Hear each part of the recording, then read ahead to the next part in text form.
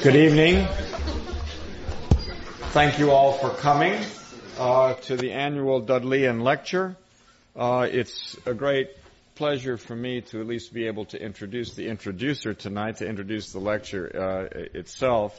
But first let me just say a word about the Dudleyan Lectures, which may be of at least historical interest for some of you, because in fact they are a rather special lectureship.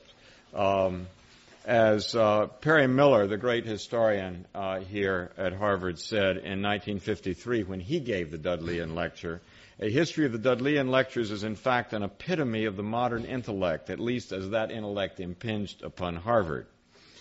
It's Harvard's, of course, oldest endowed lectureship, established in 1750 by the bequest of Paul Dudley, 1675 to 1751, and a graduate of the Harvard class of 1690. And so a year before his death, he made this bequest. Dudley himself, we don't have a lot of records of in his Harvard time, except that there is a passage in a book of biographical sketches of graduates of Harvard University by Sibley, which says that he appears to have been a normal undergraduate with no unusual finds and only one large bill for broken glass. Mr. Justice Dudley, as he later became, served as Attorney General and Chief Justice of Massachusetts, so he went on to a distinguished career, however much glass he broke in late carousing. Now, in records relating to the Dudleyan Lecture at Harvard University, President Josiah Quincy notes that Judge Dudley founded the lecture by giving the very large sum of 133 pounds, 6 shillings, and 8 pence in light money. That has grown under the careful management of the Harvard Endowment somewhat, so that we are able to bring distinguished figures such as our speaker tonight here and not be embarrassed to do so. He also went on to say that, of course, the yearly income should be devoted to this, and namely to an anniversary sermon or lecture to be held or preached at the said college once every year successively by such persons as the trustees of the legacy shall choose and appoint. That trusteeship now having passed to the school here, there is no longer a separate board of trustees. Under the 4 rubrics which Mr. Justice Dudley designated for the lectures, there's to be a cycle over 4 years of 4 lectures. The first on natural religion, which is the category in which our lecture tonight falls. As an Islamic specialist myself, it's very nice to know that Islam is considered to be natural religion. That may mean that others are unnatural. I'm not sure, but in any case, it is the rubric under which this year's lecture falls. The second on revealed religion, the third on the Romish Church, and I'll come back in just a moment to that, and the fourth on Presbyterian or congregational ordination, which is now known as the validity of non-episcopal ordination, and that one is perhaps puzzling to some of you, but the long and short of it is that you have to remember at the time in which these lectures were in fact put together for the first time. This was, of course, before the Revolution, and in a time when, as again Perry Miller interprets the rubric, New England had to reconcile itself to being a self-confessed community of dissenters, its way of life protected against the Church of England only by the Toleration Act of 1689.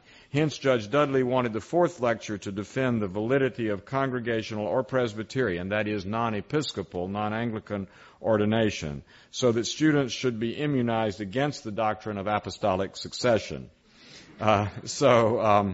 That by way of explanation of the lecture that we'll have in 4 years' time, 3 years' time now.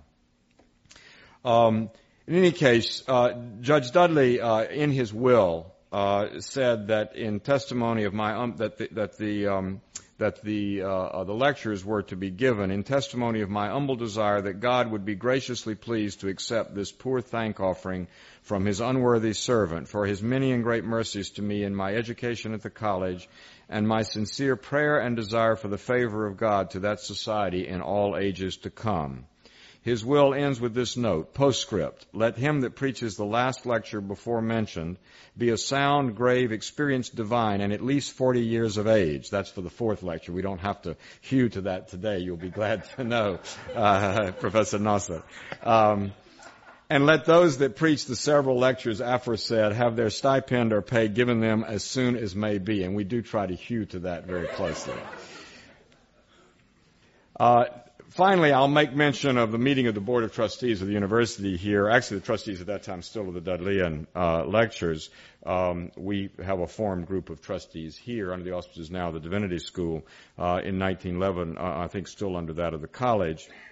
At this meeting, the president informed the trustees that the corporation had desired him to use his influence with them to omit the third Dudleyan lecture on the idolatry of the Romish church, their damnable heresies and other crying wickednesses.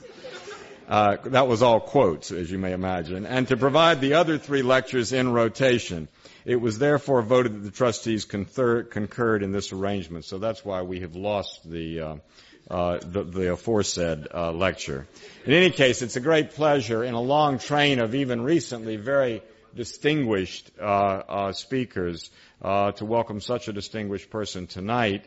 And I would like to ask Professor Larry Sullivan, the director of our Center for the Study of World Religions, and a scholar who knows certainly Professor Nasser's work very, very well, to please do the honors of introducing him tonight. Larry?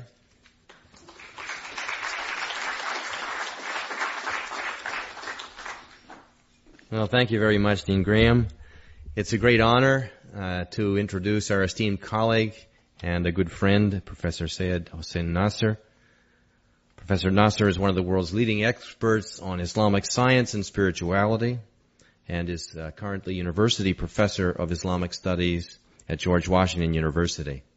Professor Nasser is the author of numerous books, including Man and Nature, The Spiritual Crisis of Modern Man, Religion and the Order of Nature, and Knowledge of the Sacred.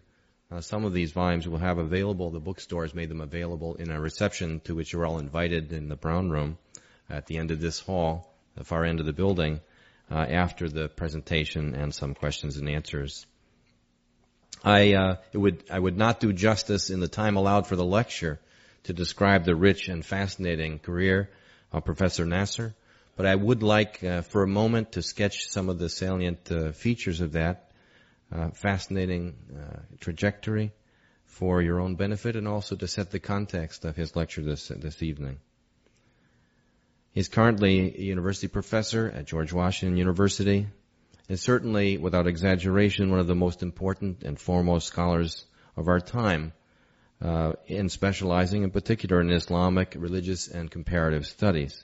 He's the author of some 50 books and 500 articles, which are translated into the major Islamic, European, and Asian languages.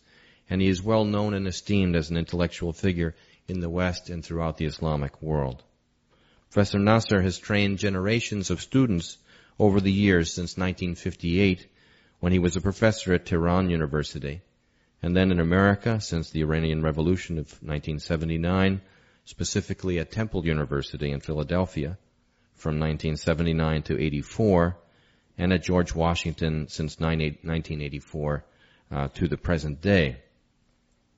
He speaks and writes with great authority on a wide variety of subjects ranging from philosophy to religion to spirituality to music, law, art and architecture, to science and literature, and to the civilizational dialogue between cultures and as well as among cultures and the natural environment.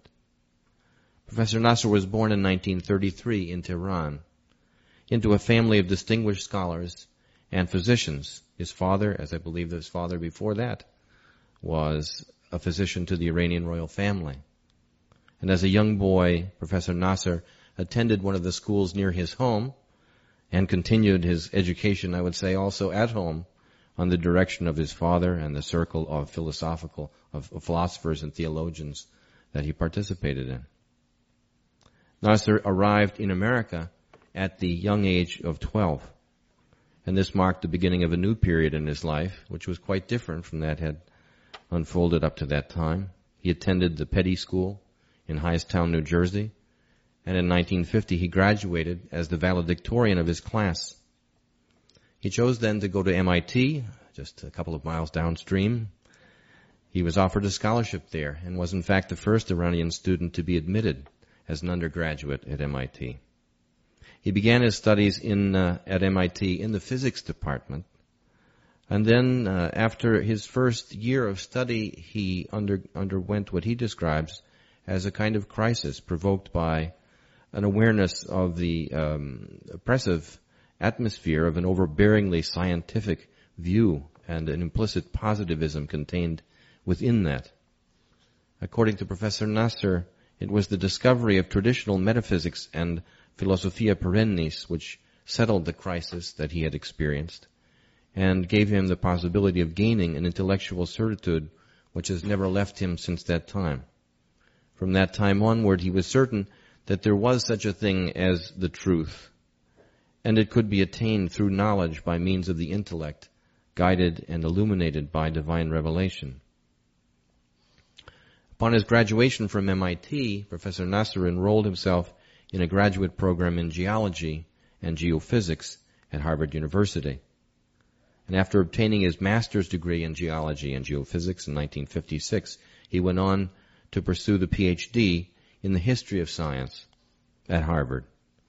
He had wanted to study other types of science of nature apart from the modern West, and also to understand why modern science has developed in the fashion that it has. It was here at Harvard that he resumed his study of classical Arabic, which he had since set aside since coming to America. During his Harvard years, Nasser also traveled widely to Europe, especially to France, Switzerland, Britain, Italy, and Spain, and thus widened his intellectual horizons and established important intellectual contacts. During these travels to Europe, Nasser met the foremost traditionalist writers and exponents of Philosophia Perennis, Friedrich Schwann and Titus Burckhardt. These made a tremendous impact and made a decisive contribution to his own intellectual formation and to his spiritual life as well.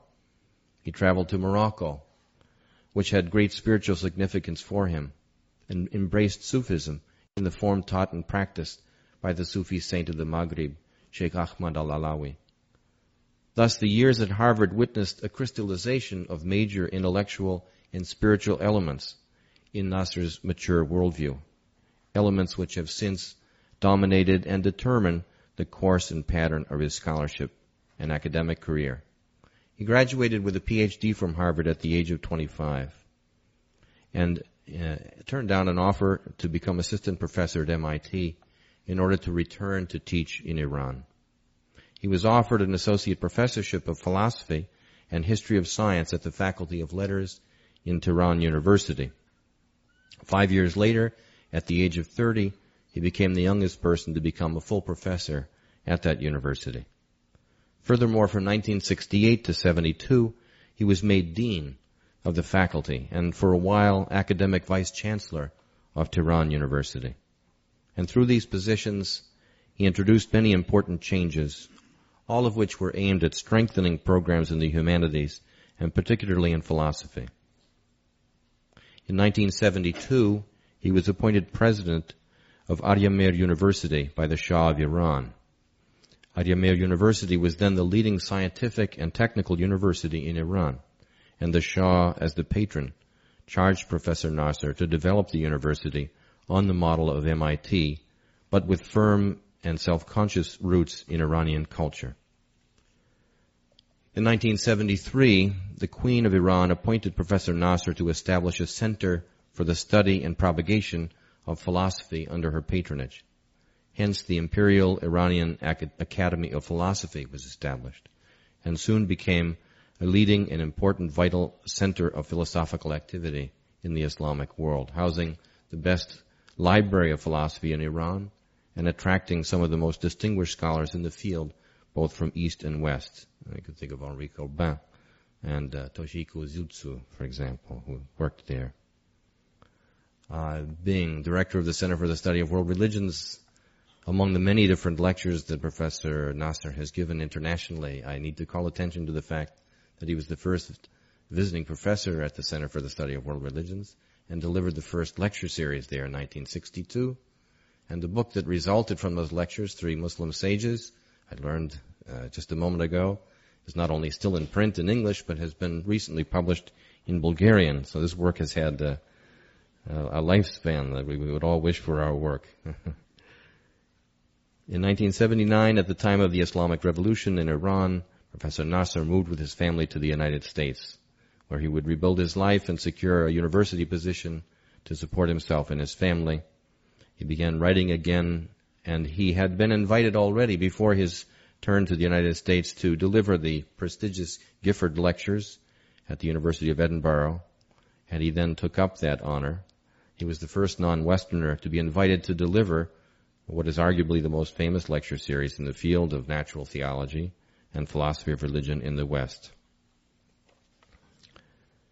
Currently, among the many significant activities that Professor Nasr is leading, both in the Washington, D.C. area and nationally as well as internationally, he is involved in the production of a major documentary television series on Islam and the West, which deals with some of the most important and profound aspects of the encounter between the Islamic and Western civilizations.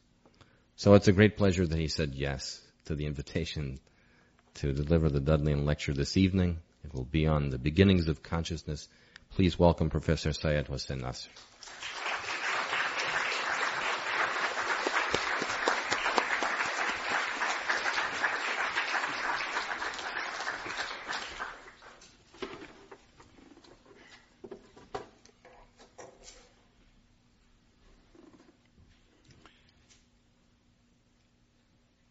Dean Graham, Professor Sullivan, dear friends, I think the last time I was in this hall, I was arguing with Hans Kung about Islamic-Christian dialogue.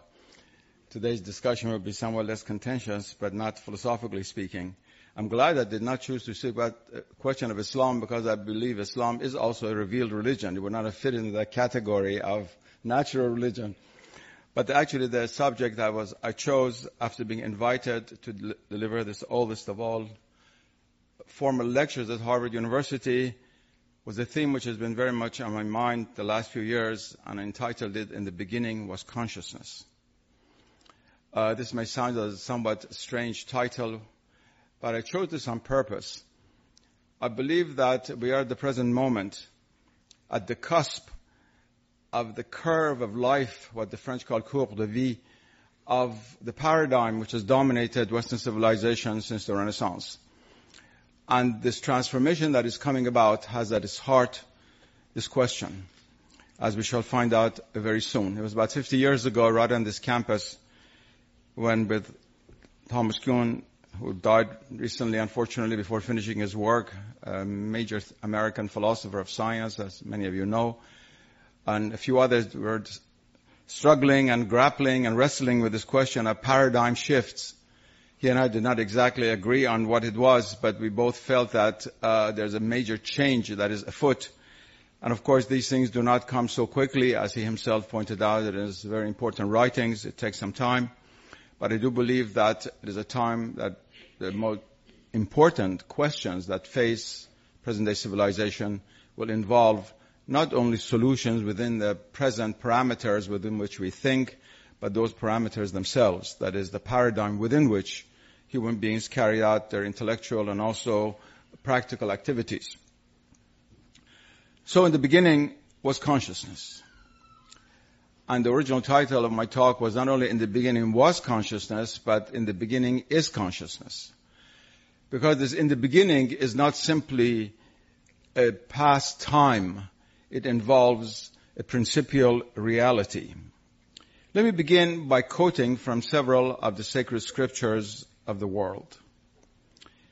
In the Rig Veda, the oldest of all Hindu sacred scriptures, we read, "One alone is the dawn, beaming over all this. It is the one that severally becomes all this. The one who is Sit, Sat, Chit, and Ananda, that is both, all three being blessed, state of being blessed, or in state of bliss, and, of course, consciousness, chit. Same in the Tao Te Ching, the primary text of Taoism, and also its influence upon Neo-Confucianism, of course, we all know. The nameless Tao is the beginning of heaven and earth. The name Tao is the mother of 10,000 things. So at the origin you have the Tao, which in fact is consciousness. I'll come to consciousness in a moment. And of course we all know the book of John. In the beginning was the Word, and the Word was with God, and the Word was God. In chapter 6 of the book of John, Christ said that my Word is spirit and life. So this Word is not simply word in the ordinary sense, but it's spirit and life. And finally in the Quran, in chapter 36, the Surah Yasin, but His command when He intendeth a thing is only that He saith unto it be, and it is.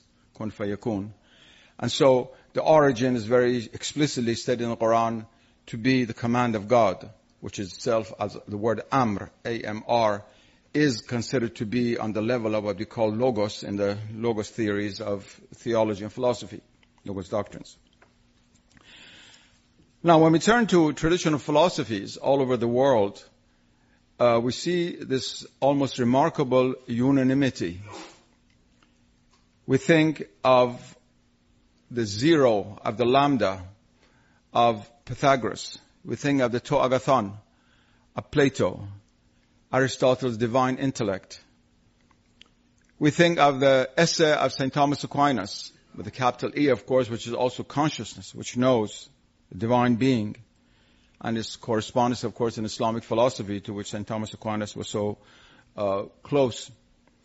And outside of the circle of Western Asia and Europe, in the Abrahamic world, of course, we think of Atman in Advaita Vedanta and Hindu metaphysics, which is pure consciousness, the self, which is the origin of all things, and also the role of the Tao in the Neo-Confucian philosophies of the 12th, 13th century. You can go on and on and on. So where's the exception? The exception really is to be found in the world in which we happen to be living. Before modern times, there were philosophies for which consciousness was not primary and in the beginning. We see it in the Greco-Roman antiquity, we see it in certain schools of Hinduism, but they were really minor. They did not dominate over the vision, over the world view, the Weltanschauung of the civilizations in questions.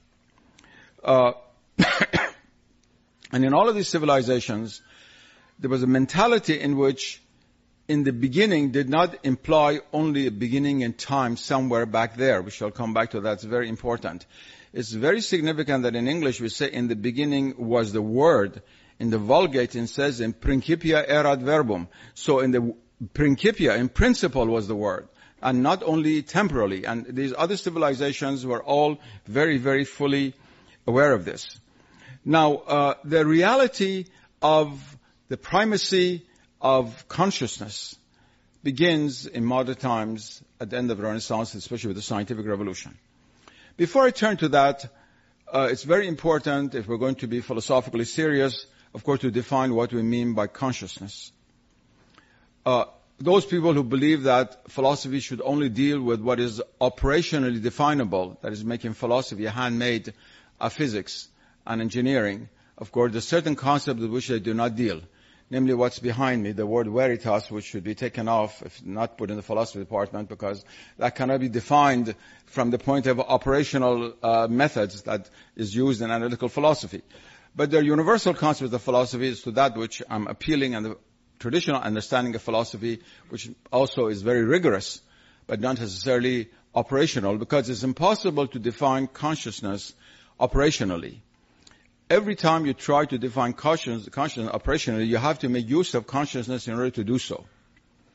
It's like the famous saying of Pascal that you cannot define to be, because every time you use a sentence, you say c'est, that is, it is. And you're already using the verb to be in order to define it. So of course then you have a circular argument, and that's not acceptable. Now it's a paradox that something as obvious as consciousness cannot be externally and operationally defined. That is true. But we all know what consciousness is, even if through some kind of solipsism, or at least a kind of inward way of deluding ourselves of being the only reality, we might deny the world out there, or through some kind of sophism try to deny the reality of consciousness, we do so in both cases through the use of consciousness. Consciousness is the most primary reality with which we judge every other reality. Consciousness for these traditional civilizations, for religions and philosophies, was not a state, it was a substance. It was not a process. It was something that was, like being itself, which was at once luminous and numinous, at once knowing and knowing that it's knowing, knowledgeable of its own knowledge, at once the source of all sentience, of all experience, and beyond experience by having knowledge that is experiencing something. That is why even the most skeptical philosophers had a great deal of trouble negating it, even those who were skeptics from a religious point of view. We have the supreme example of that, of skepticism, of course, in the famous Cartesian method. Descartes was, I think, wrong in many ways, but he was right in one thing, and that is that if you doubt everything, you cannot doubt the fact that you're doubting. And it's from this comes, of course, the famous cogito ergo sum, the cogito of Descartes, that is, I think, therefore I am. The therefore is unfortunate because the therefore has other consequences. Descartes should have said, I think, therefore God is, but he forgot that. But nevertheless, the fact that if you negate everything, if you doubt everything, you cannot doubt the instrument with which you're doubting.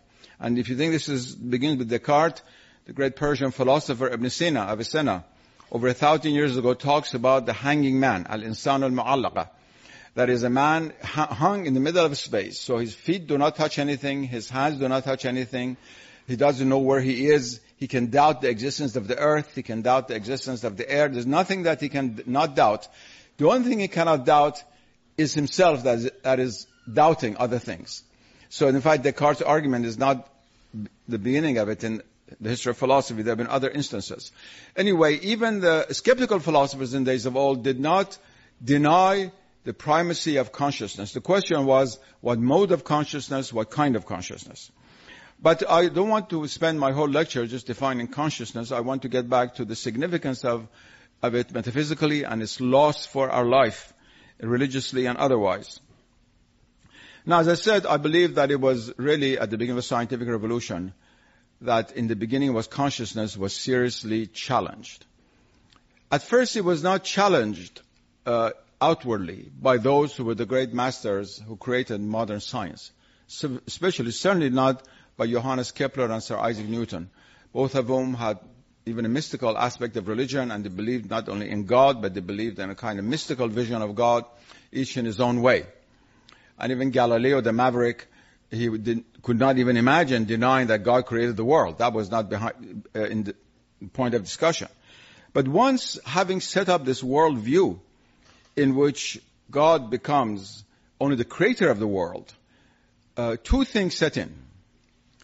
First of all, the levels of consciousness are all in a sense reduced to a single level. That is, the multi-leveled structure of the world of consciousness, which you had traditionally, from divine consciousness to the consciousness of the angels, of the great intellects, of the great saints and sages, all the way to our consciousness of ordinary human beings, that was all reduced to a single level of reality. And people spoke of consciousness as being ordinary human consciousness. The second consequence, which is even more devastating from the point of our discussion here, was that it was accepted that God created the world, and of course God had consciousness, because he knew, he's the knower, and he had all the other attributes which we attribute to consciousness. But after that, it had nothing to do with it. That is the deistic position, which came to the fore for a long time, and gradually replaced the theistic position after Paley and others. Natural theism sort of went out of the window in England, and many of these lectures on natural theology had trouble in the late 19th century, early 20th century, on this very issue. Natural theology was considered to be, in fact, an oxymoron, not having any real significance and meaning.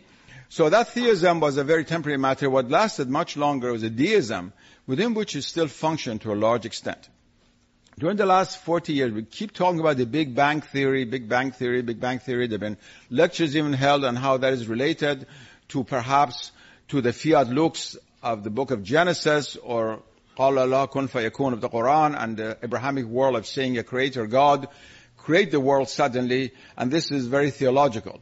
But the consciousness of God is irrelevant to this, because once the Big Bang has taken place and the universe is there, we are not interested in any consciousness in the universe. There's no such thing. It is always energies and material particles. So consciousness is taken out of God's creation. And that is what takes place in the 17th century. And it becomes an epiphenomenon in the human state, to which I shall turn in a moment. It is with the help of this mechanical view of the universe, complemented by the Darwinian theory of evolution in the 19th century, that essentially the category of consciousness becomes irrelevant in human life. It becomes irrelevant even if we believe that God created the heavens and the earth.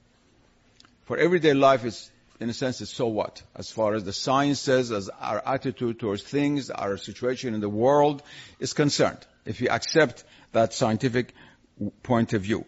And it is this which led finally to the idea of always trying to explain by reduction. I mean, that's one of the most important characteristics of modern thought. Explanation through analysis, but not through synthesis.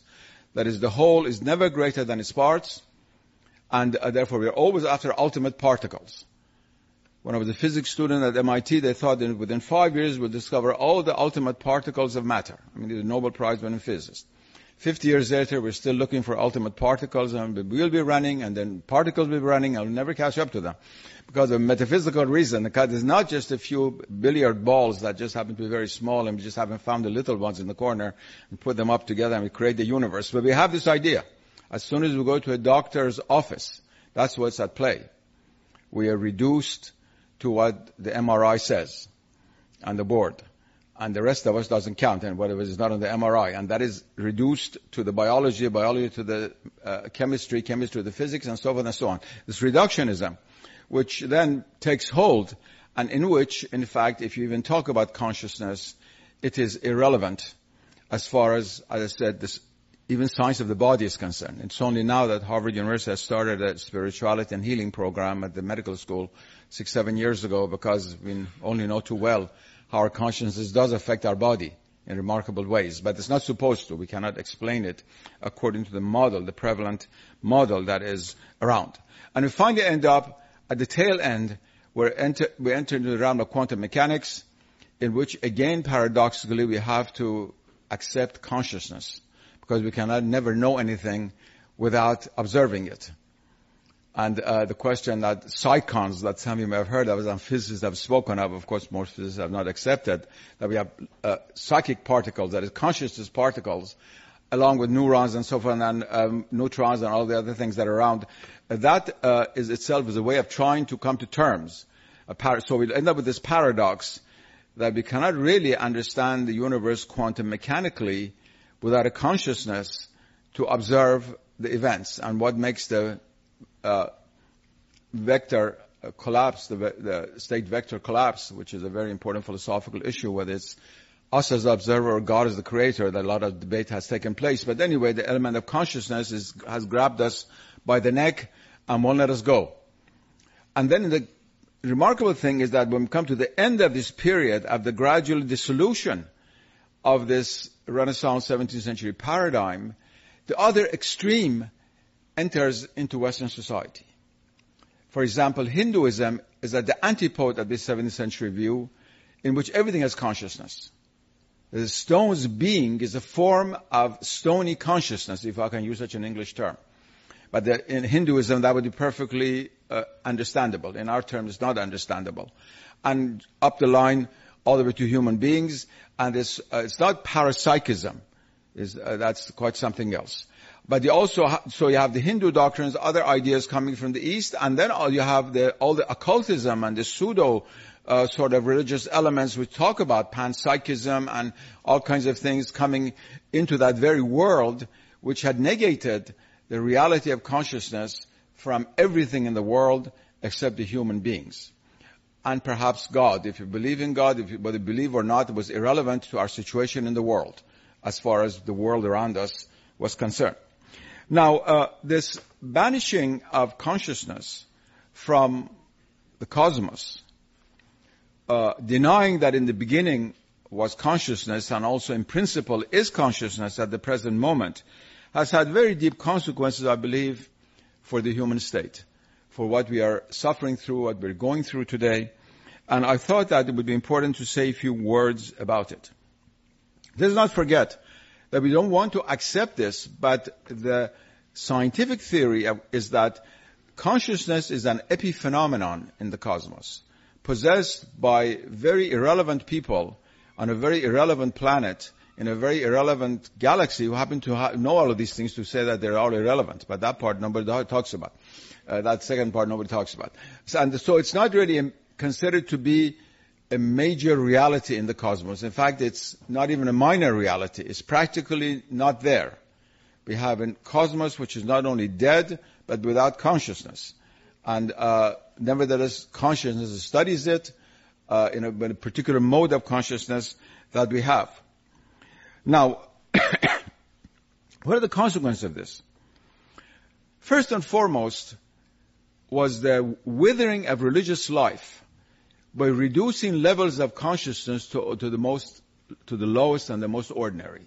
I believe one of the reasons for the withering of mysticism within Western Christianity, not only Protestant Christianity, but to some extent Catholic Christianity, was this loss of the vision of levels of consciousness.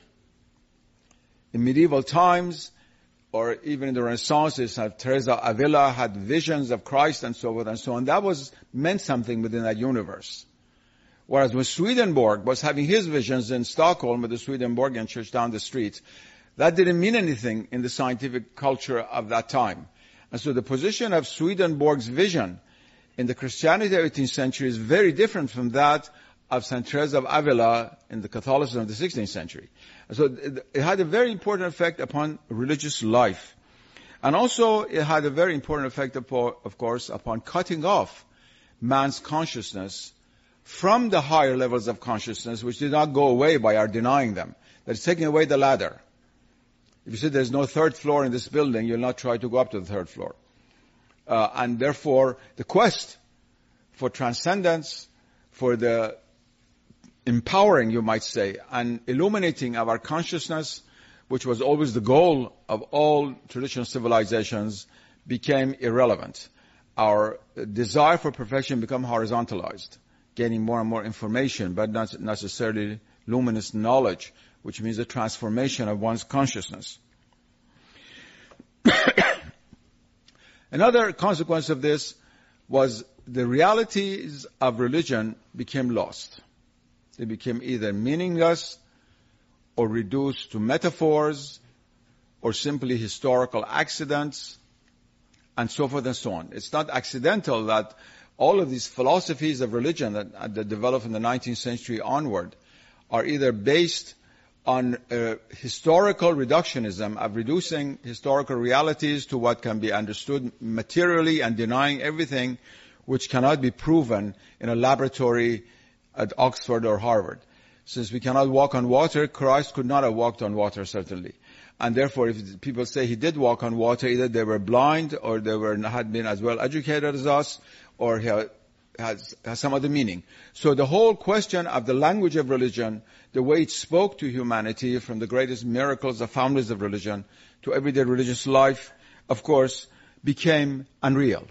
The turning away in droves of people from religion in the 18th and 19th century is not at all accidental. That is, religion addresses the humanity in a universe which is full of consciousness. Not only is the divine reality consciousness, you have hierarchy of angels, of various conscious beings, now reduced to UFOs. I shall come to them in just a moment. Or in the non-Abrahamic world, let's say in the Buddhist Tibetan tradition, of all of the hierarchy of the various Buddhas and Avalokiteshvaras and all kinds of beings, intermediate worlds, the world of Hinduism, all the gods and goddesses, and you can just go down the line. There's no religion in which the universe is not filled with consciousness. even with these most rationalistic Muslims who try to interpret Islam in a very dry and rationalistic manner, they cannot deny the reality of the Archangel Gabriel, without which there would not have been a Quranic revelation. They cannot deny the verse of the Quran in which this is written. But this became a very, very important issue that, in a sense, reduced the understanding of the language of religion and caused this panic among many people, this fervor to try to reinterpret it, all the way from atheists to theists, from Karl Marx to Schleiermacher in the 19th century and in the 20th century, all different kinds of interpretations of something which people did not have to explain in the old days because it was part of their general worldview. It was part of the universe. God could speak to the trees as well as to us. Angelic beings could manifest themselves. They could bring knowledge. Consciousness was unlimited, of course, to the human order. And it even affected the relationship between the human being and God. And it's true that these events did not destroy the reality of God in the minds of many people. But it did affect that relationship. Even the question of prayer and the efficacy of prayer. How does God answer prayer? Of course, in a mechanistic universe in which consciousness is put at the beginning in time, this is a very difficult thing to explain rationally. What are the agencies through which the divine can come into our lives? And so it had to be done through emotions. Most theologians in the West try to explain this emotionally without really confronting intellectually, in the most rigorous sense, the challenge of the mechanistic universe. They try to circumvent it. And of course, Christian theology suffered a great deal in the battles that were fought, because you had to accept more and more a scientific point of view. Even today we have all of this movement for better relation between religion and science, started by the Templeton Foundation. I was their advisor for several years, but I don't have time now. I withdraw myself. But it's always the theologians have to give. The science have never to give anything. It's always theology that is retreating step by step, and therefore left, of course, a deep imprint upon theological concerns, one of which we now pay for a great deal, and that is the lack of attention to nature as a theological category, which left Christianity in the 17th century and has only come back in our own times. I'm going to come back in a moment. Another important consequence of that is really the loss of the meaning of being human. What does it mean to be human? I don't think this is just an academic matter. Of course, we would say someone who has an immortal soul, for a Christian. Again, we come back, we have consciousness of only being human, of having human soul, and God having being the Spirit with a capital S, and that's it. What about being human towards the rest of God's creation? What does that entail? What does that mean? Leaving out the animal and plant realms. And then also within the human being, what is the relationship between our being human as an immortal soul and the rest of our body? The indifference to the body as a source of wisdom, which came about, and a sudden rediscovery in the 1960s through sexuality and loud music and all kinds of things of trying to reassert the reality of the body, was a reaction really to this, which goes back precisely to what happened with this loss of the sense of the presence of consciousness throughout reality. More difficult than that was that not only was the sense of the sacredness of human life put into question, because the word sacred doesn't mean anything in the context of modern science, it's just pure sentimentality, but what happened was that human beings lost their home. That is, we became homeless in the cosmos. Every traditional humanity felt had a position in the universe. And don't know how childish it was that you had this Ptolemaic system with the earth in the middle and all of the heavens above, how a sense of pride that we were in the middle of things. It was not a sense of pride, we were also the lowest point of things. But at least Dante knew where he was. But for better or for worse, he knew where he was. And the Mesoamericans, whom Professor Sullivan studies in the Amazon, they feel they know where they are. We don't know where we are. I mean, we do not have a home in the cosmos. There's a very profound sense of alienation. And that is what has brought into the English language the word alien, in the new sense. Not only has it brought psychological alienation, which is one of the maladies of the modern world, from which traditional societies suffered much less much less. Alienation is one of our, like AIDS, is a really modern ailment. Not that no one was ever alienated before, but this strong sense of alienation, to a large extent, comes from the fact that if we think this through and accept this reductionist worldview that came in the 17th century, cutting off consciousness from the world in which we live, we are very lonely here. We are alienated in this cosmos. The cosmos is not a hospitable place for us. And of course, if we sit down and calculate what are the probabilities of our being here, and it comes out to be extremely, extremely, extremely small, then that makes it even stranger. But we won't get into all those discussions. As you know, that the possibility of one cell being just created by accident, as they've said, is like a monkey banging on, at that time there were typewriters, now it's computers, and producing Hamlet. It's about the same, producing one of the Shakespearean plays. But even if that happened, and we try to put that in the corner of our mind, we feel that we don't belong here if we take this seriously. That's why we don't take it seriously. Any person who walks in the street and smells the flowers, so how beautiful, that person is not taking this point of view seriously, even if he's a professor teaching it at class. Because our human psyche, in order to remain sane, has to feel at home somewhat. And this has nothing to do with the mystical alienation, which a lot of these people writing on the environment today have confused the two. Mystical alienation from the world is to realize that our home is ultimately paradise, is the angelic world. And we are on a journey here. This is not a permanent home. We are on a journey here. That's very different from feeling that, in fact, this has nothing to do with us. We don't belong here. A very different sense. And the two should not be confused. It's as if you come to Harvard University for 4 years as a freshman until senior. Now, this is not your permanent home. But nevertheless, you feel you belong to Harvard. These years are spent here. They're creative, and you try to take care of your dorm to some extent. If you're a boy student, women student, somewhat neater. But anyway, you're living in here for a few years. You don't want to live in a garbage can. Whereas that's not the way how modern man feels. The world around us, from which we're alienated, also becomes worthless in a sense, and therefore of value only as far as our own immediate impulses and so-called needs, which are really usually mostly pseudo-needs, are concerned with the catastrophe that it brings about with the world of nature. And now I want to turn to this point. The consequences of the alienation from the world and this loss of vision of consciousness as being, in a sense, omnipresent throughout creation, most of all, of course, is in the relation that has been created between modern man and nature, modern men and women. I wish it were true that only men ruin the environment, the women save the environment. They should be made the head of every company in the United States immediately and solve the problem. But unfortunately, the issue is much more complicated than that. But I'm using the word man here in the older sense of the term, not male. But in the human being and the environment. This issue, of course, is now very much in the center of our attention. I remember that right in this library, in the early 60s, I spent the summer when I was teaching here at Harvard, doing research on the book that came out as Man and Nature, the Rockefeller Series Lectures, which I delivered the year after at the University of Chicago, which is still in print, like the three Muslim sages. We sort of foretold the environmental crisis. None of the theologians, either here, some of my friends, or in England, were at all interested in what I was saying. The theology of nature was a non-existent category. Nobody was interested in this. And they said, what is all this you're talking about? And they were angry at me for even speaking about these matters.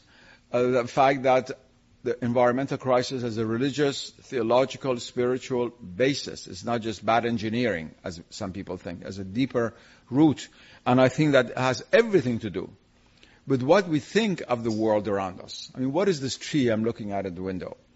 If it's just wood for my fireplace, if the fox is just skin to put around my wife's neck, and this mountain just iron from which to draw, extract and make cars, that's a very different attitude than if I look upon these things as sharing my own reality. Let me put it in a very common, everyday sense. Like we do with our pets. I mean, none of us would accept to have a fried cat for dinner. God forbid. My cat is right now in the hospital. I've just paid $1,000 since yesterday just to get her operated. So I sympathize. I love animals. But we never think of it, those who are animal lovers, because that animal shares in our reality. We talk to our cat even, or a horse, or a dog, and so forth. We feel they have consciousness. If we had accepted the Cartesian view, these are mechanical beings, sort of creatures, machines, we did not share in our reality, we would do with them what we've been doing with the macro nature around us, decimating it, decimating in the name of human needs, and sitting on a limb of a tree and cutting it without knowing that we're going to fall down and break our neck very soon. And the great tragedy is that now we don't even want to talk about these issues anymore. The last 2 years, it's been put on the back burner, as if it were a minor issue about, let's say, how to improve the saddle of horses in Texas. Or something. That would have been for the top of the list if I had been there, made the wrong state, let's say Massachusetts. We don't think about it anymore. But it's, of course, a crucial matter, which I believe is a direct consequence of our alienation from a world in which there is no participation in the same reality. Because even if you say, my body is made of stardust, and I share the dust of the stars. This is all nice poetry, but it doesn't mean a darn thing. Because what consciousness do I have of my own dust, except a reality within my consciousness? And when I identify myself with a star, it has to be something that identifies with my consciousness. Otherwise, the word D-U-S-T, what the heck does it mean? It has to be something which has meaning within my consciousness, and that's what's lacking. Now, to get to a more philosophical issue, when you negate that in the beginning was consciousness, and you end up with this idea of consciousness being an island within certain creatures known as human beings who occupy a certain planet called the Earth, how do we know? How can we know anything? The Cartesian bifurcation has never been solved, its solution. Everything we say is really not the complete solution. How do I know that something is out there? Because I cannot say that there are neurons in my brains reacting. So what? Neurons and consciousness are not the same thing. It's a very, very big jump. Very big jump. It's like the jump between the board or canvas and the painting by Raphael on top of it. They're not the same thing. We just say this to please ourselves. But really, how is it possible for us to know the world out there if there is no common category, nothing that unites the knower and the known? This enfeeblement of methodology, which was never a problem for traditional philosophies, nobody was really very much concerned with it because it was very easy to explain, has everything to do with the total and radical partition between what we call consciousness and matter. Whatever the word matter means, I don't even want to use it, but the material world, corporeal world. There's this very, very deep, categorical, absolute division between consciousness and matter.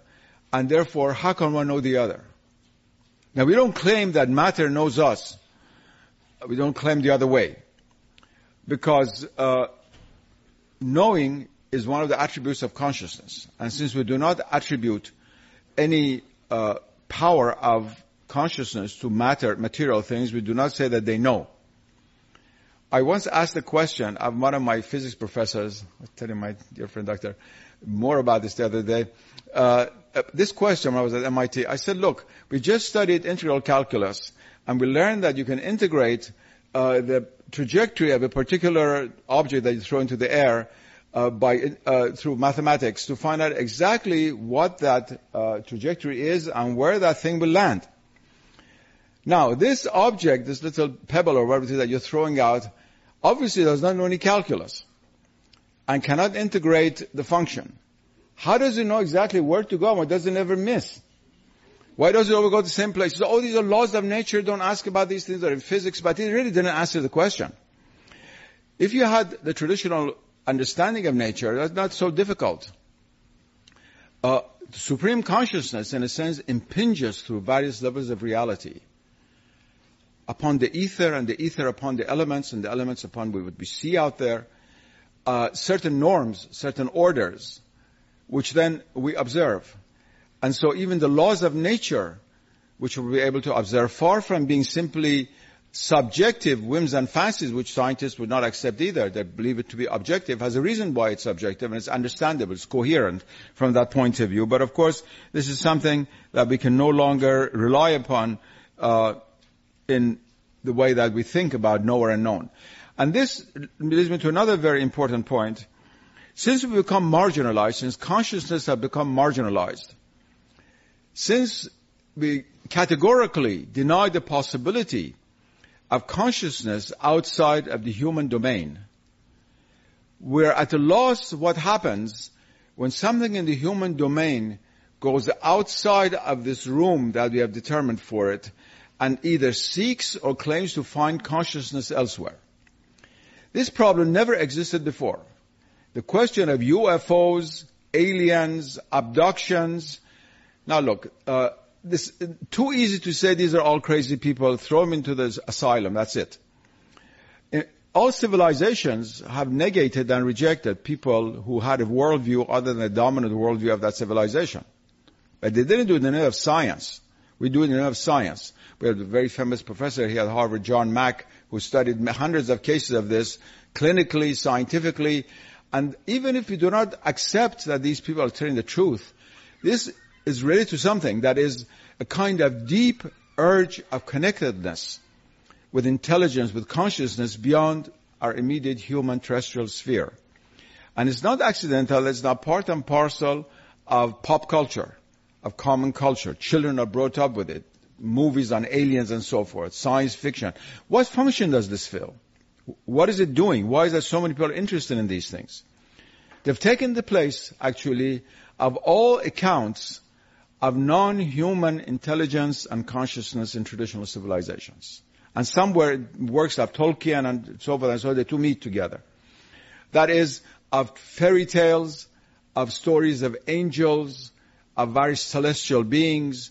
Every civilization was full of these, and it percolated into books read for children, stories told by grandmothers to people at the smallest age, and it satisfied a very, very deep yearning of the human soul for companionship in the world in which we live. When you cut that off, when that is no longer relevant, that becomes a fairy tale. When we say in English fairy tale, that means something that is false. A myth means something unreal rather than real. Myth was the reality, now it's unreality. When we change all of these things, then we cannot act in a vacuum. In its place comes all of these things that you see. This phenomena of, first of all, science fiction itself. Much of it dealing with attempt to try to fill this is a pseudo-sacred, you might say, writing.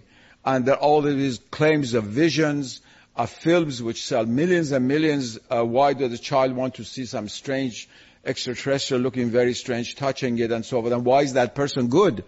Why is that alien good? And so forth and so on. These are extremely profound issues which deal with the total psyche of a society which has been banned from having contact or even thinking that it's possible to have contact within a universe in which there's other form of not only life but of intelligence and of consciousness.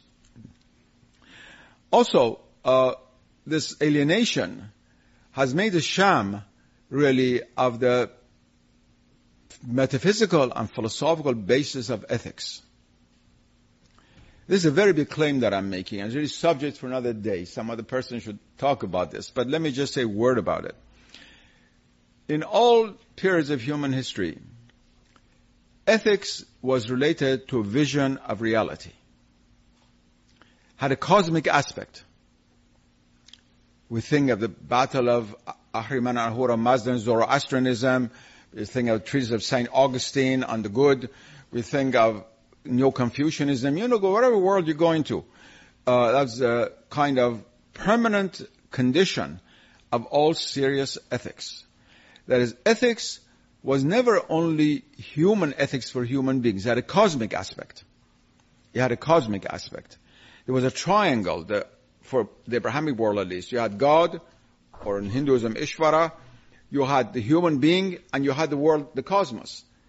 And in the world of ethics, there was a correspondence. What we have done is that through this depleting of the cosmos in which we live, of consciousness, made any ethical act towards the world of nature contrived.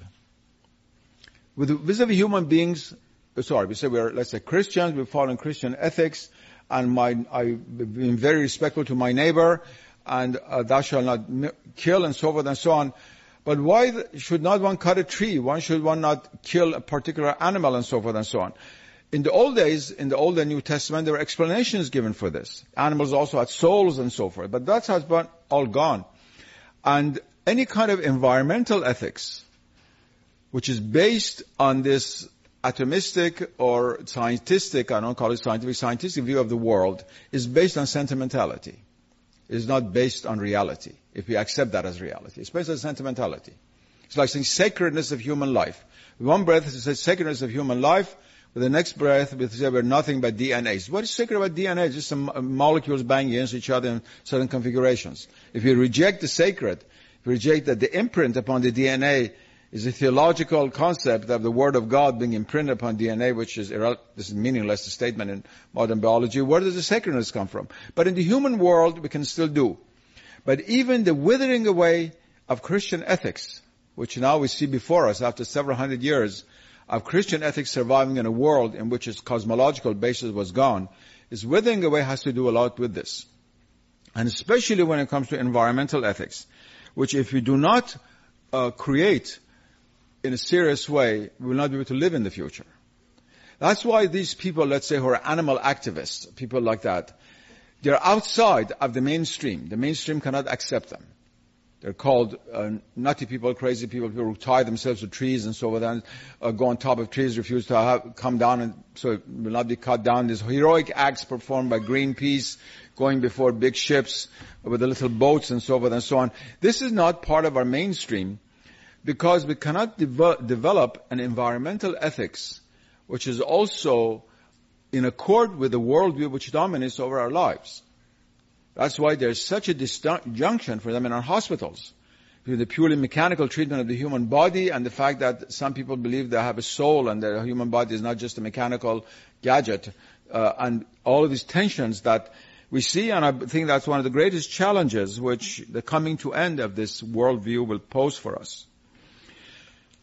Finally, if we take seriously the rejection of the idea of consciousness being not only the beginning in time but also in principle of the universe, it really shatters all the deepest hopes of human beings.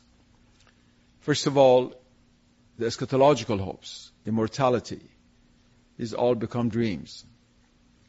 And that is why we are the first time in human history, the development of a society in which the vast majority of people do not harbor these hopes. Now they're coming back. A lot of people are coming back. But in Europe, certainly, still that goes on. Great fear brings these hopes back, but it doesn't accord with the worldview. If we come from time and space, we cannot transcend time and space. There's nothing that ever existed at the omega point which was not at the alpha point. I've written very strong against Teilhard de Chardin and those kinds of theologians who believe that at the beginning was matter, at the end there will be spirit, because Christ said, I'm the Alpha and the Omega. He just didn't say I'm the Omega.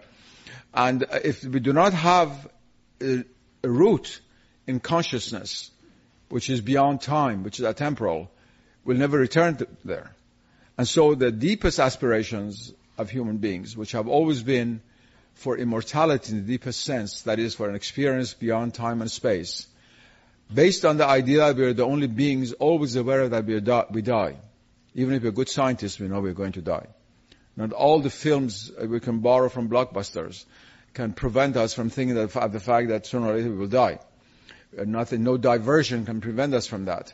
And therefore the reality of human life, which is with the terminus quo of death and what that implies spiritually, that has of course been very, very strongly challenged. I believe the time has come, and with this I want to end. Time has come that we must take this challenge very, very seriously, to rethink what is consciousness in relation to our life, in relation to the life in which we live, the world in which we live, in relation to our way of knowing, our sentience, our experience, and to also realize what are the consequences of the negation of the primacy of consciousness. Although it is totally logically absurd to deny the primacy of consciousness, because as soon as we do so, we do it through consciousness. But a lot of people have done it.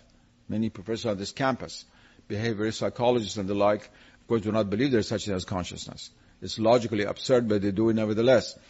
But to realize what are the consequences of this for us human beings living in such trying and difficult times. I believe that, of course, ultimately, consciousness will have the final say. But it is for us, while we have consciousness in this life, this great, great gift to use it in order to understand what it means to live consciously, to live fully with awareness, to know where we're coming and where we're going. Thank you.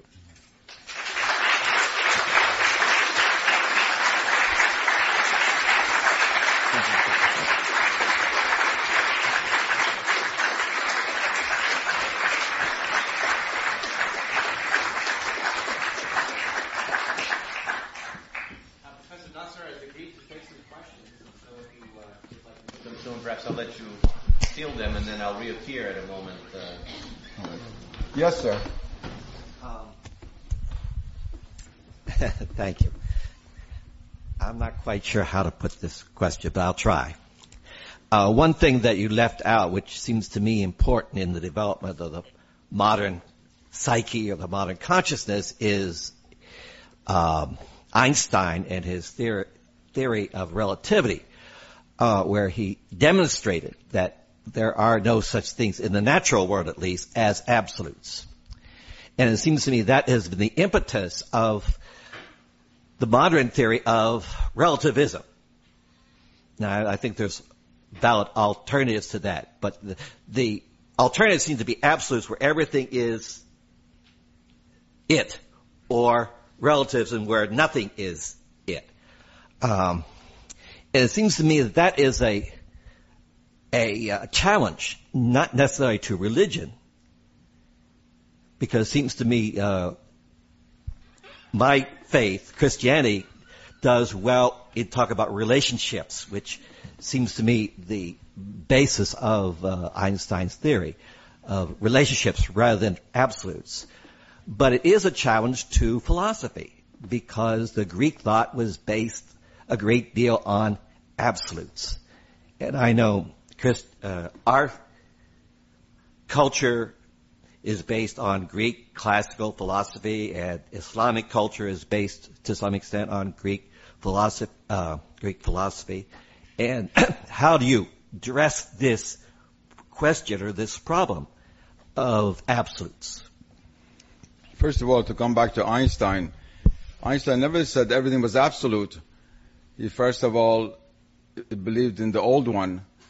And secondly, of course, the theory of relativity is based on the absoluteness of the speed of light, which is now being challenged. So that whole theory of relativity is now being challenged. But we shall see whether the theory of relativity itself is relative or not. But even if we take this theory of relativity to be absolute, that is itself the first absolute, which is what we often do. Now, to come back to this question of absolute and relative, I do not feel I had to deal with theory of relativity, because much of what had occurred as far as consciousness is concerned had occurred before Einstein came upon the scene. But the question of absolute and relative, because modern philosophy does not accept any absolutes. It says everything is relative, except the statement that everything is relative, which is absolute. And that's why it's logically absurd. But it says it nevertheless. In traditional philosophies, not everything is absolute. I don't know why you say that. Only God is absolute. For them in Islam, only God is absolute. And everything else is the domain of relativity and relationality.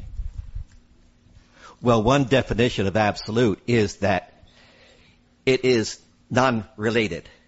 Yes. In traditional philosophy, I believe, if something is absolute, it means it stands by itself. It is not related to anything else. That's right.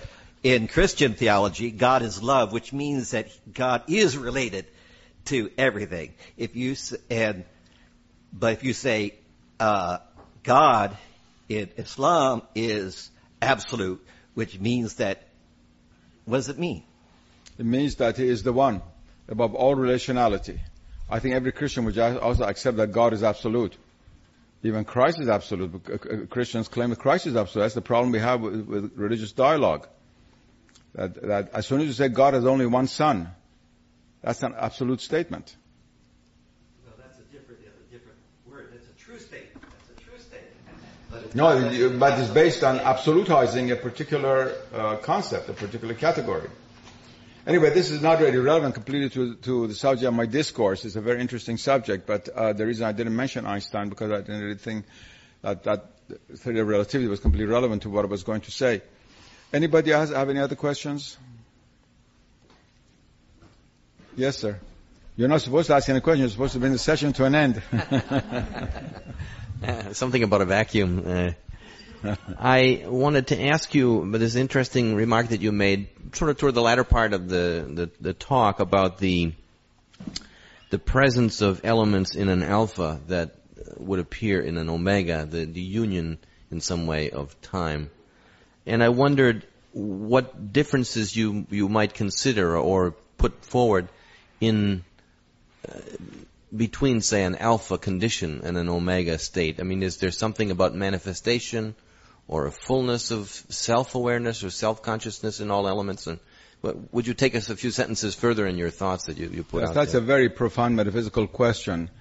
As far as God as the one, the absolute, is concerned, there can be no difference. God cannot change from my point of view, or not my point is irrelevant, from traditional point of view, from the point of view Philosophia Perennis, cannot change through transformation. But there is something that happens. And this is very difficult to explain in human terms. And the most difficult of all theological questions is why God created the world. If He is perfect, why did He create the world? And each tradition has given a different answer. Christianity is a mystery. And some people say, well, God is love, and so He wanted to create a world in which He could give His only Son, and so forth. You know these things better than I do. Islam has a very interesting answer to this, which has been commented upon by Sufi commentators over the centuries. And that is the famous saying of the hidden treasure, in which God speaks in the first person through the mouth of the Prophet of Islam, in which the Prophet says, I was a hidden treasure, that is, God was a hidden treasure. I wanted to be known. Therefore, I created the world so that I would be known. That is, you might say, God is not only absolute, but He is also infinite. And being infinite, He must contain all possibilities. Containing all possibilities, He must contain the possibility of His own negation, which is the world. And His coming to know of Himself outside of Himself, in a kind of objectivization of His own reality in the mirror of His own creation, which is the world. And so there is, from that point of view, a difference. Nothing is added to God, but certain possibilities in the infinity of divine nature are realized in this way. That's really all that one can say of it. Yes? Do you believe that there are ways to reestablish the knowledge that you speak of consciousness in its complete aspects? And if so, what are they? And if you don't believe there are ways to establish that or restore it in a large sense among humanity, what is the logical consequence? I first of all think it is possible to restore it, but immediately not among the many. That starts from among the few. You first of all throw a pebble in the pond and you have a small circle, and larger and larger and larger to a larger people. I do not believe that it's possible to suddenly bring about a transformation of the masses, you might say, especially since the mass media and so forth are all working the other direction. By the fact that we're never alone, we have very little chance to deepen our consciousness. We're always, in a sense, challenged or energized or what we think or amused by something outside of ourselves. You see very few people walking today without something under the ear, listening to something coming from the outside into their mind. So all the forces, in a sense, are working against it. But at the same time, there's no doubt in my mind whatsoever that has been, in the last few decades, a great deal of attention made and paid in those sectors of humanity which had been indifferent to this, in what the meaning of consciousness is in the deeper sense, and the knowledge that derives from it, and how to attain that consciousness. A lot of these pseudo-religions and so forth are based on that. they cater to this need. The need is there. There's no doubt about it. But I do not believe it will be realized by, either these pseudo gurus and so forth, or opening up big shops and or a radio station for enhancement of consciousness or things like that. It has to start with the smaller groups, and then through really education. I don't mean only formal education, but education in the larger sense of the term, even through the arts and so forth. Gradually, perhaps it can be somewhat expanded. But unfortunately, I believe that nothing of these things will occur on a vaster scale without some kind of a catastrophe waking us up. There's nothing better to be conscious when you're asleep than when some animal bites you. You immediately wake up, and if you're camping outdoors. We need one of those bites before our hand is bitten off. There is one little bite. And I've always said that's the greatest grace we could receive from heaven, is to have a little, at least, shock to wake up before we have a big shock from which we might not wake up. Yes, sir. There is an experience, religious experience, that's found in all cultures. The Muslims call it fana. Fana. In the West, sometimes called mystical union, or born again. In the Midwest, they call it the born again experience. Samadhi, so forth. Could you talk about consciousness during that experience?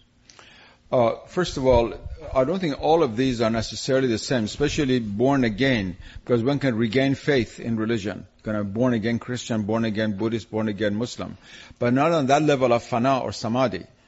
Now, let's say every Thai who comes back to Buddhism, even we don't want to mention the Midwest, is going to receive samadhi. Nor every born again Christian in Indiana is going to become a Meister Eckhart. I wish that were the case, but that doesn't happen. But this is definitely true in all religions, and I shall say something about it. Let me just start with the word fana, which you mentioned, which means extinction in Arabic, which means extinction of our consciousness of ourselves. Not in the negative sense, as falling asleep or becoming drunk, of the opening of the consciousness to the divine reality, which is supreme consciousness or supreme reality, where being and knowledge are the same. And there's no use for me to describe to you how this happens, because there seems to be something contradictory in it. That is, human beings have the capability of being aware of their own nothingness. Now, if you're nothing, how can we be aware? And so it's really something experiential. That is, what it really is that the individual human consciousness dies to its ordinary level of awareness and consciousness. That's the death part. But participates in the absolute consciousness of God. And what that means for each person is different. But what it means also is that the limits, the human limits, in a sense, are erased at the moment when this experience takes place. That's why some mystics have daringly spoken of union with God, and I am God, and I'm swimming in the ocean of God, as Meister Eckhart said, or Halaj said, I am the truth, and so forth. It's not the individual ego anymore. The ego consciousness has melted away. I was talking about the levels of consciousness. And the consciousness opens up. What you're talking about is the supreme level. There are many intermediate levels. Before you get to samadhi or before you get to fana, you have to cross many other stages of consciousness. But the ultimate is the opening of our limited consciousness to the infinite consciousness of the divine. That's what it is. I'll take 2 more questions. Yes?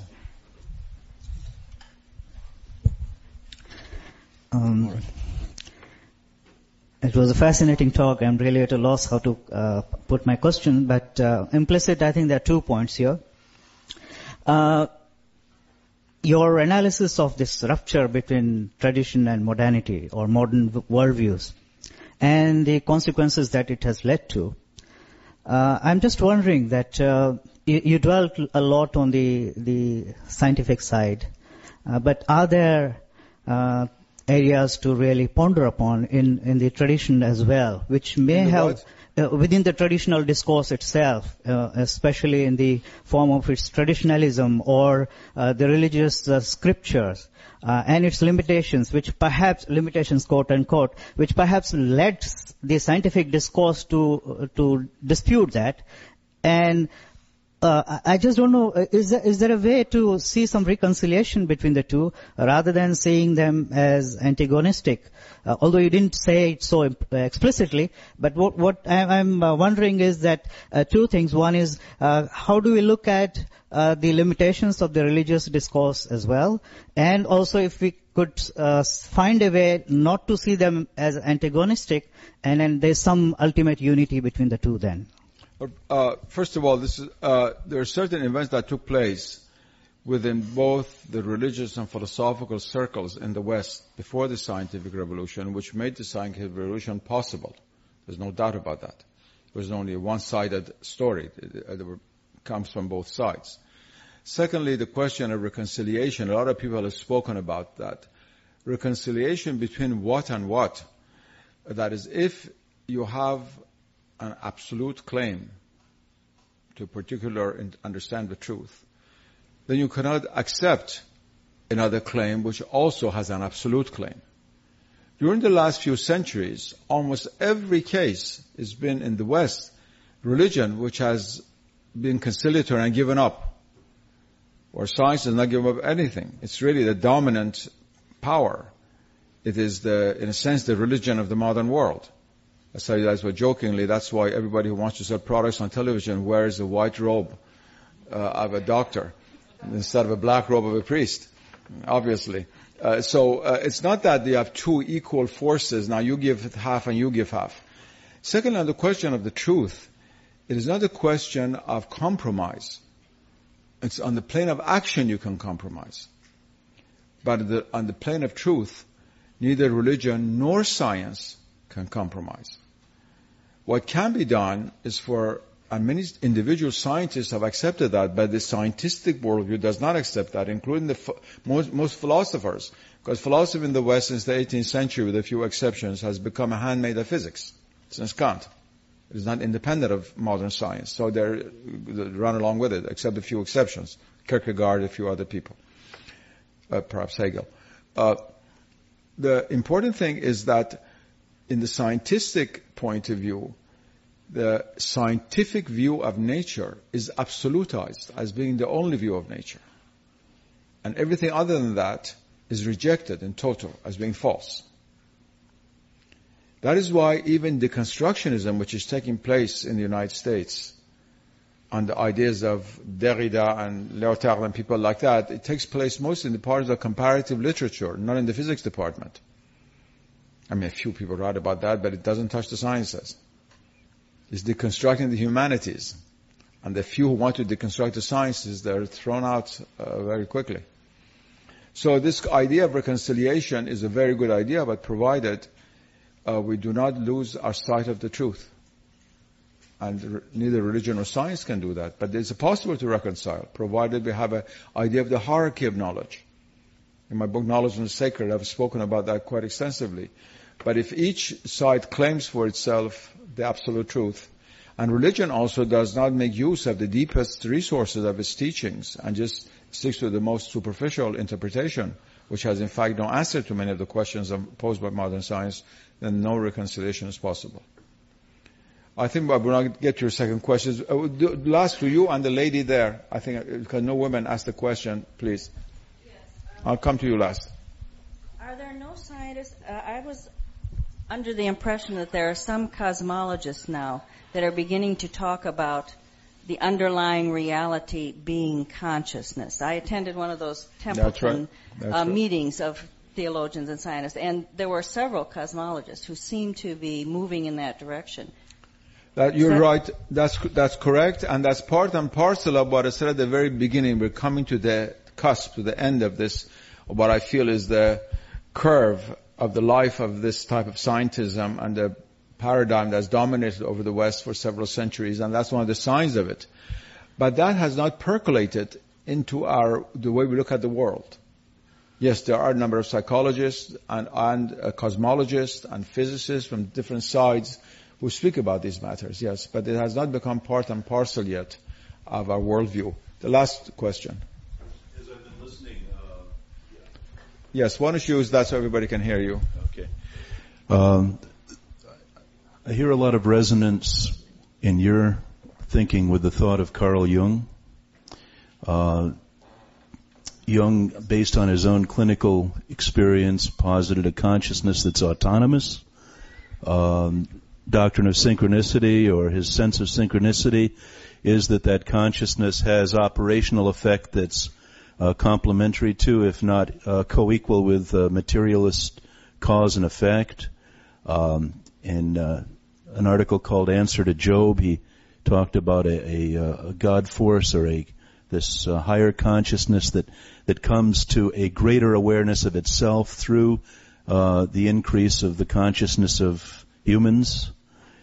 He even talked about UFOs in one essay as psychical, synchronous kind of product of our longing for company in the universe. Would you agree that a lot of what you've said today is very much in harmony with the thought of Jung? Not really. There are certain things which I said. And if not, then I'd be interested to hear why not. Yeah. The things which I said, some of them have also been mentioned by Jung, but interpreted in a very different way.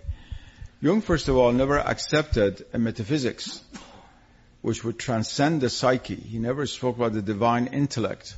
He psychologized the spiritual realities. For him, there was no distinct division or separation between pneuma and psyche, that is between the spirit and the soul or the psyche. And he saw everything on the psychological level. Of course, he was right in that the psyche cannot be reduced to the material aspects of the body. That much I agree with him. But where we disagree is, first of all, the difference between the spirit and the psyche.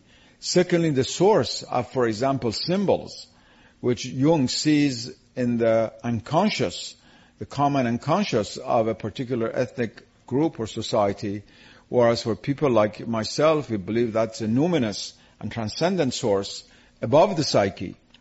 And also Jung was really afraid of coming to face the reality of God. He evaded it.